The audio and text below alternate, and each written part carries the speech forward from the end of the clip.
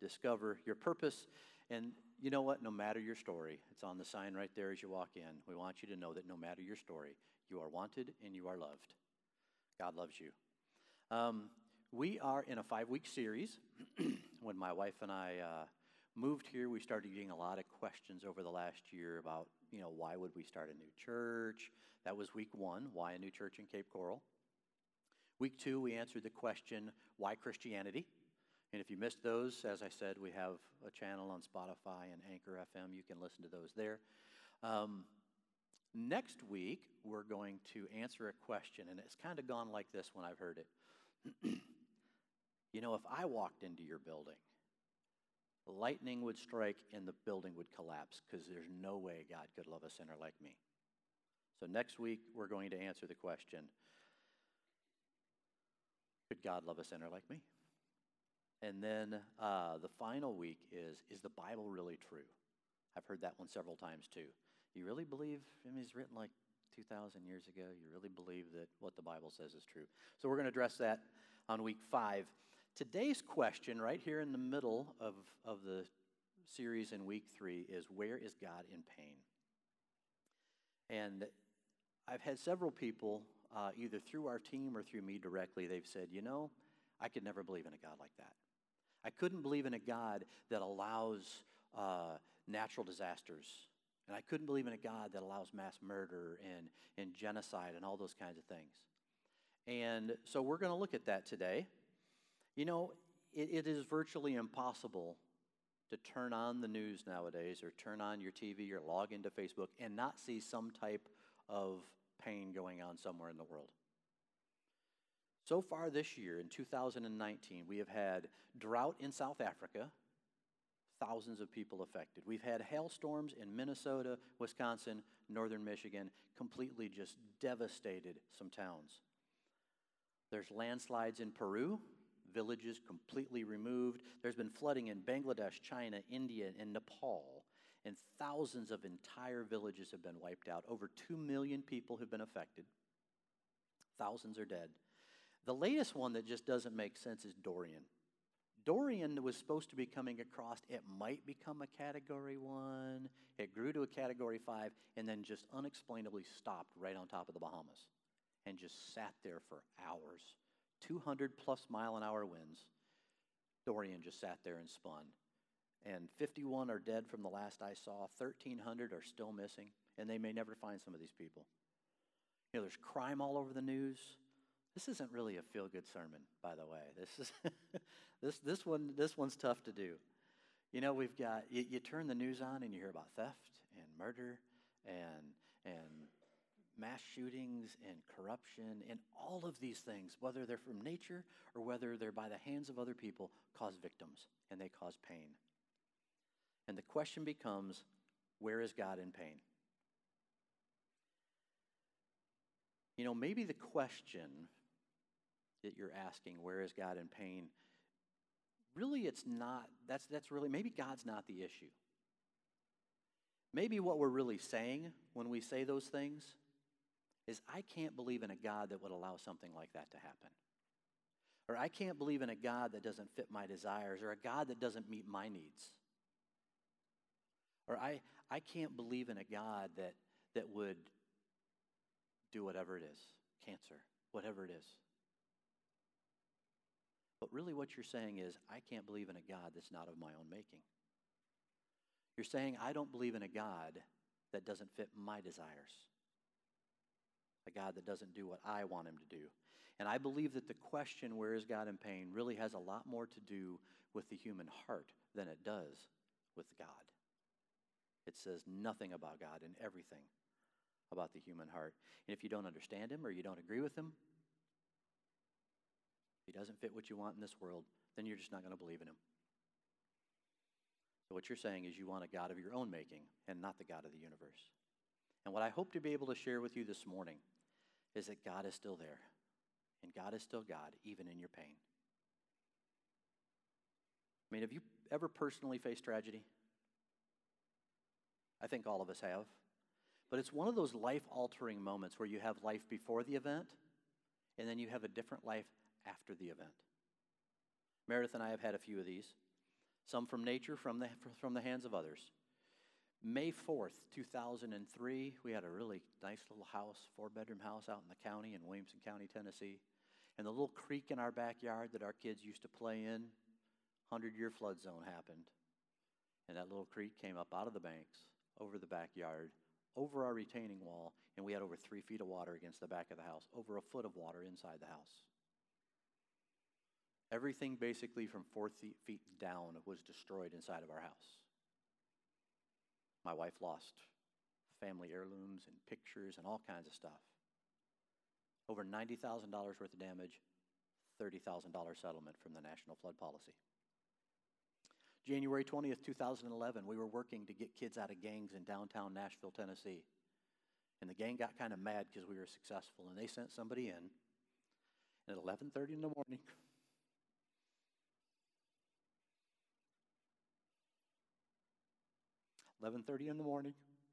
on January 20th, 2011, they got hold of my wife, and they beat the stew out of her and left her laying in the streets of Nashville bleeding. She still has no feeling on the right side of her face. When they punched the first time, it broke the orbital bone in her face. April of this year, we're down here, we moved here, we're planting this church, we're excited, we're starting to build a team, and God is doing some great things. And our daughter, we find out in Tennessee, is pregnant with their 3rd child, our 6th grandchild. In February and in April, we get a phone call that her husband, our 2nd son-in-law, has cancer. 36 years old. And we're praying that tomorrow morning we get the all clear. But the question is, where is God when these things happen? And there's 2 types of events. As I said, there's things that are outside of our control that happen through nature, and there's things that happen because of other people. And I think that all of us have dealt with some type of pain like this in our lives. We all have felt this. We all have been challenged as we've gone through, the loss of a loved one or a parent or the loss of a job or a divorce or a cancer diagnosis, victim of a crime. The question is, where is God in these events? Where is God in pain? Pain is a reality in the world. And John 16, verse 33, tells us that we will have trials in this world. We will have pain. We will have suffering, depending on the translation you look at. But Jesus goes on and he says, but I have overcome the world.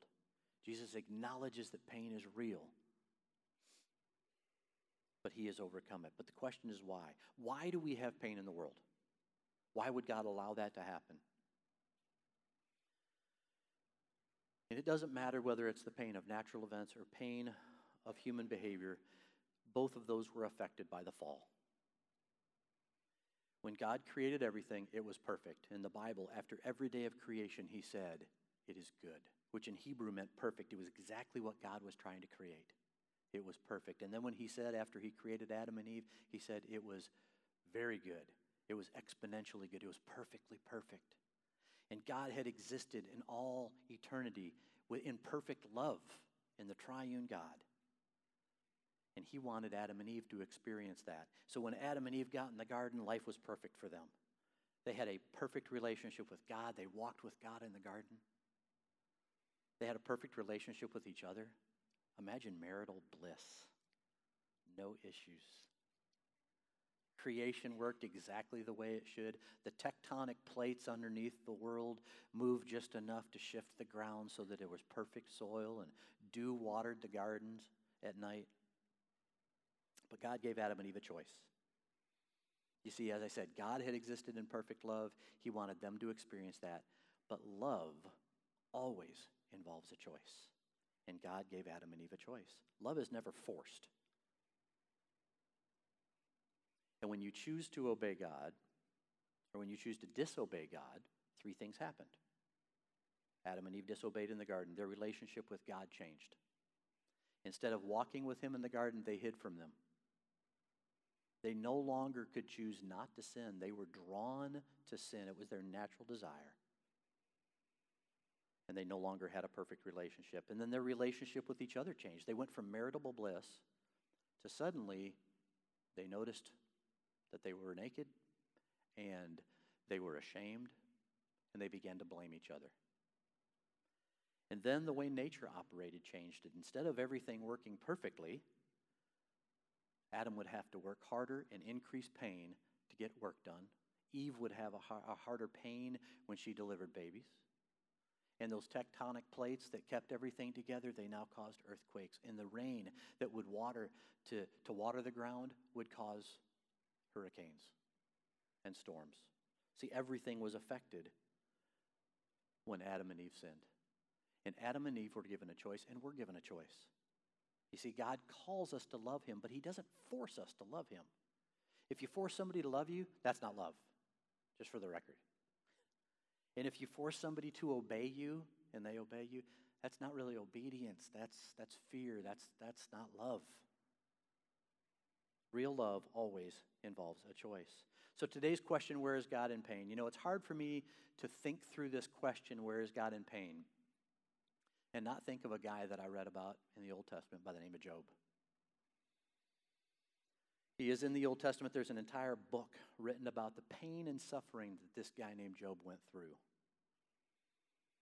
In the first 12 verses of chapter 1 of Job, we get to kind of hear who he is, and we learn a little bit about him. So let's see who he is. First of all, we are told that he is blameless and upright, that he feared God, and that he turned away from evil. He had a family. He had 7 sons and 3 daughters. He had position in life. Okay, he had 7,000 sheep, 3,000 camels, 500 yoke of oxen, and 500 female donkeys. And it's important that they were female donkeys because they were the prized donkeys. Because when you rode your donkey and you went and did stuff, you could get milk while you were riding. And he had a lot of servants. He was the greatest of all the people of the East. And not only did he have these kids, but he had a great family. His kids got along. Imagine that. Wouldn't that be great? My 3 daughters need to learn that. Hey, girls, if you're listening. But his kids loved each other. You know, they enjoyed being together. On their birthdays with the 7 boys, the birthday boy would throw a big party at their house, a huge celebration, and he would invite all of his family to come in, all of his brothers and all of his sisters, and they would have this huge feast to celebrate the birthday. And then Job was committed to God. After their birthday party, Job would call the kids back to the house, and he would purify them, and he would offer sacrifices to them, for them, just in case they had sinned and despised God in their hearts. So he's got it going on. Job has everything going on. By the way, side note, parents, do you pray continuously for your kids? It says that Job continuously prayed for his kids. I would encourage you to set aside a time and fast and pray for your kids. I guarantee the world wants them. So Job had it all. He had wealth, he had position, he had power, he had family, and he had a great relationship with God. And in those first 12 chapters, we learned that Satan came before God and basically said, God, hey, you know the only reason that Job loves you and the only reason Job obeys you is because you're protecting him. And God said, tell you what, I trust Job. You can do anything you want to Job. The only thing you can't do to Job is you can't take his life. But you can do what you want. He had free reign to do as he wished. And that's where we pick up in verse 13. And we're going to see Satan's attack on Job, his first of a series of attacks. And Job's life is about to fall apart.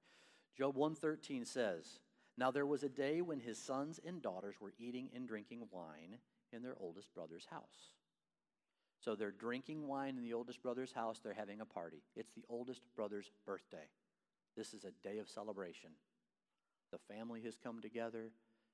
They're going to have a blast. They were all together in one place. And there came a messenger to Job and said, the oxen were plowing and the donkeys feeding beside them. And the Sabeans fell upon them and took them and struck down the servants with the sword. And I alone have escaped to tell you. Now the Sabeans were a tribe that were from Arabia. And they came from the south, they came north, and they were known for doing this kind of thing. They would come into an area and they would just cause devastation. They would kidnap people and they would murder people and they would steal all of your stuff. They invaded and did that on a regular basis. And in an instant, Job finds out that he lost 500 yoke of oxen. He lost lost 500 of his female donkeys and a lot of his servants. And while the first guy was still speaking, there came another that said, the fire of God fell from heaven and burned up the sheep and the servants and consumed them. And I alone have escaped to tell you. Now the fire from God here, just a side note, this was not actually fire from God. That is a poetic term that's used a lot in the Old Testament. If there is a huge mountain, they call it the mountain of God. If there's loud thunder, they call it the voice of God. And we've already seen that God gave authority for Satan to do these things. So the lightning didn't come from God. That's the poetic language they used. And, you know, it's interesting. I think sometimes we think of Satan as this little red pitchfork, red outfit with a pitchfork, and we kind of make fun of him. But, Ephesians 2 says that he is the prince and the power of the air. And John 12 refers to Satan as the ruler of the world. Ephesians 6 says that the demons are rulers, authorities, cosmic powers, spiritual forces in this evil and present age. So this is a real battle we're fighting here. But this was not God's doing with the lightning. And right then, Job lost 7,000 sheep and a lot more servants. Verse 17, while he was yet speaking, there came another and said, the Chaldeans formed 3 groups and made a raid on the camels and took them and struck down the servants with the edge of the sword. I alone have escaped to tell you. Now the Chaldeans came from the north, kind of the northeast. And the Chaldeans, at one point in time anyway, were allies with the Hebrews, and they were distant relatives of the Hebrews. So Job has now lost 3,000 camels, a lot more servants, and in an instant, think about this. As one's speaking, the other one shows up 3 in a row. He has lost all of his livestock. He's lost a lot of his servants. And I'm sure that he had to have some feeling of insecurity here. You got enemies from the south. You got potential allies coming from the north. You got fire coming down from heaven. He couldn't trust anybody. Nature was against him. As the greatest man in the east, he lost his wealth. He lost his position. He lost his power. No matter what you've seen on TV, no matter what you have read in books, no matter what the popular teachers tell you about you having your best life now, please hear this. Faith in Jesus Christ does not guarantee a good life. Let me repeat that. Faith in Jesus Christ does not guarantee a good life, but a perfect eternity. And sadly, there are many teachers that will not share the truth, and they tell us what we want to hear.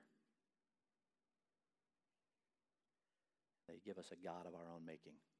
But Job's trial is not over. Job is about to have even worse, even more pain, what some would call the ultimate pain. In verse 18, while he was yet speaking, the third servant that came to report, while he was yet speaking, there came another and said, your sons and daughters were eating and drinking wine in their oldest brother's house. And behold, a great wind came across the wilderness and struck down the 4 corners of the house, and it fell upon the young people, and they are dead. I alone have escaped to tell you. I mean, can you even imagine this? We have friends that lost their son when he was 14, and they say that is absolutely the worst pain you can ever imagine. Parents are not supposed to outlive their children. And Job didn't just lose one of his children. Job lost all 10 of his children at once.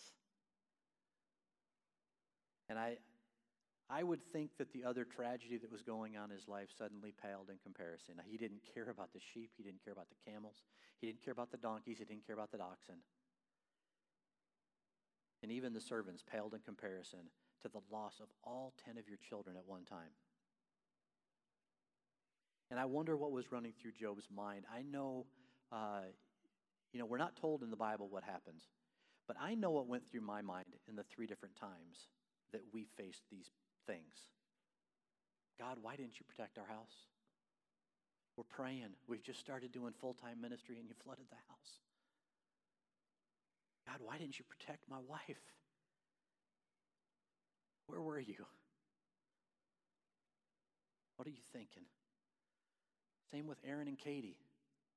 She's pregnant. Life is going well. and he has cancer? Come on, God, are you kidding me? What are you thinking? What did we do to deserve this? That's a question we asked. First thing I want you to know about this, it is not wrong to ask God why. When you're going through a hard time, when you're alone and you feel like you're at the end of your rope, it is not wrong to ask God why. It is okay to ask him where he is when you can't feel him and when you don't understand. It's okay. Think about this. Jesus was on the cross. He's about to die, and he says, Father, why have you forsaken me?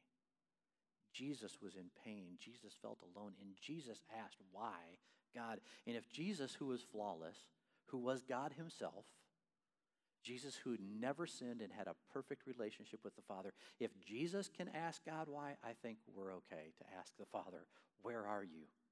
Why have you forsaken us? It is not wrong. And that's one of the key things I learned in all three of those times. You know, we went from wealth in Williamson County, Tennessee, to bankruptcy in a matter of months when the flood happened. And we went from feelings of security and comfort to absolute fear and chaos in seconds when Meredith was attacked.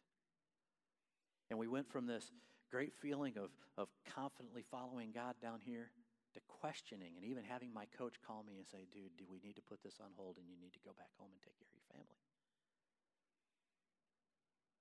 And what I learned through each of these times, that true intimacy with God is not found while living on the mountaintop, but getting to know his faithfulness while you're in the valley. That's where we learn God's faithfulness, is when we are in the valley. We learn the intimacy with God that we never would have known before if we hadn't gone through those hard times. And God can use our suffering to pull us in and bring us closer to him. And we pressed into God, and our daughter and our son-in-law have pressed into God. It's been so cool to watch them do that and begin to own their own faith. So how do you think Job responded when he lost everything? Verse 20 says, Then Job arose and tore his robe and shaved his head and fell on the ground and worshiped. The first thing Job did was mourn. In the Old Testament, when you tear your robes, you're just distraught. You're tearing your robes. And then they shaved their head. This was the sign of deep loss in the Old Testament. And it's okay when you find these things just to sit for a little bit and process. It is okay to go through that. Acknowledge the pain and grieve the loss. You know, when Jesus found out that his friend Lazarus was dead, Jesus already knew he was dead. He was God. But when they told him, Jesus wept. Even knowing that he was going to go raise Lazarus back from the dead, he wept. But we don't live in our mourning. Job fell on the ground and he worshiped. He pressed into God in his time of need when he was hurting. Verse 21 says that he acknowledged that everything he had came from God. And the Lord gives and the Lord takes away. And in verse 22, he blessed the name of the Lord. And then it goes on in verse 22 to say that in everything that Job did, he did not sin and he did not charge God with wrong. Job acknowledged his pain, he worshiped God, and he did not sin. Henry Blackaby is an author who wrote a book called Experiencing God. And he says, you know, when you go through this time of pain and you may have a crisis of belief, there are three responses that people can have. Number one, you act like everything's fine. We're not going through this struggle. It's just, you just deny it all. That's psychotic behavior. That's not healthy. The second one that people do is they say, well, God must not be real. God didn't do what I want him to do. He must not be real. And so they walk away from their faith. Screw it. I'm done. God can't be the God I want him to be. I quit. And the third one is that you wrestle with God. You say, God, I'm confused. God, I'm alone. I'm tired. I'm at the end of my rope. I don't understand, but then you embrace God and you wrestle with God through this hard time. And you know what? Sometimes things don't get better. Sometimes they get worse. I had a really, really, really hard Friday. We have some friends in Tennessee that we've known for years. We've worked with their family for years. A great couple at our church where my daughter still goes to that church, our oldest daughter. And in March, she was declared that her breast cancer was in remission and everything was fine. On April 12th, they put up a post, or April 17th, they put up a post that there was a cancer that had returned on her lungs. In all of July, she went through treatments. In all of August, she went through treatments. And about 10 days ago, her husband, Bart, put up on the internet, he said, it's continuing to grow. There's nothing they can do. The extreme treatment that they would offer could actually be worse for her than just letting her go home and making her comfortable. And we've been getting updates for the last 10 days. And Friday morning, Sherry passed.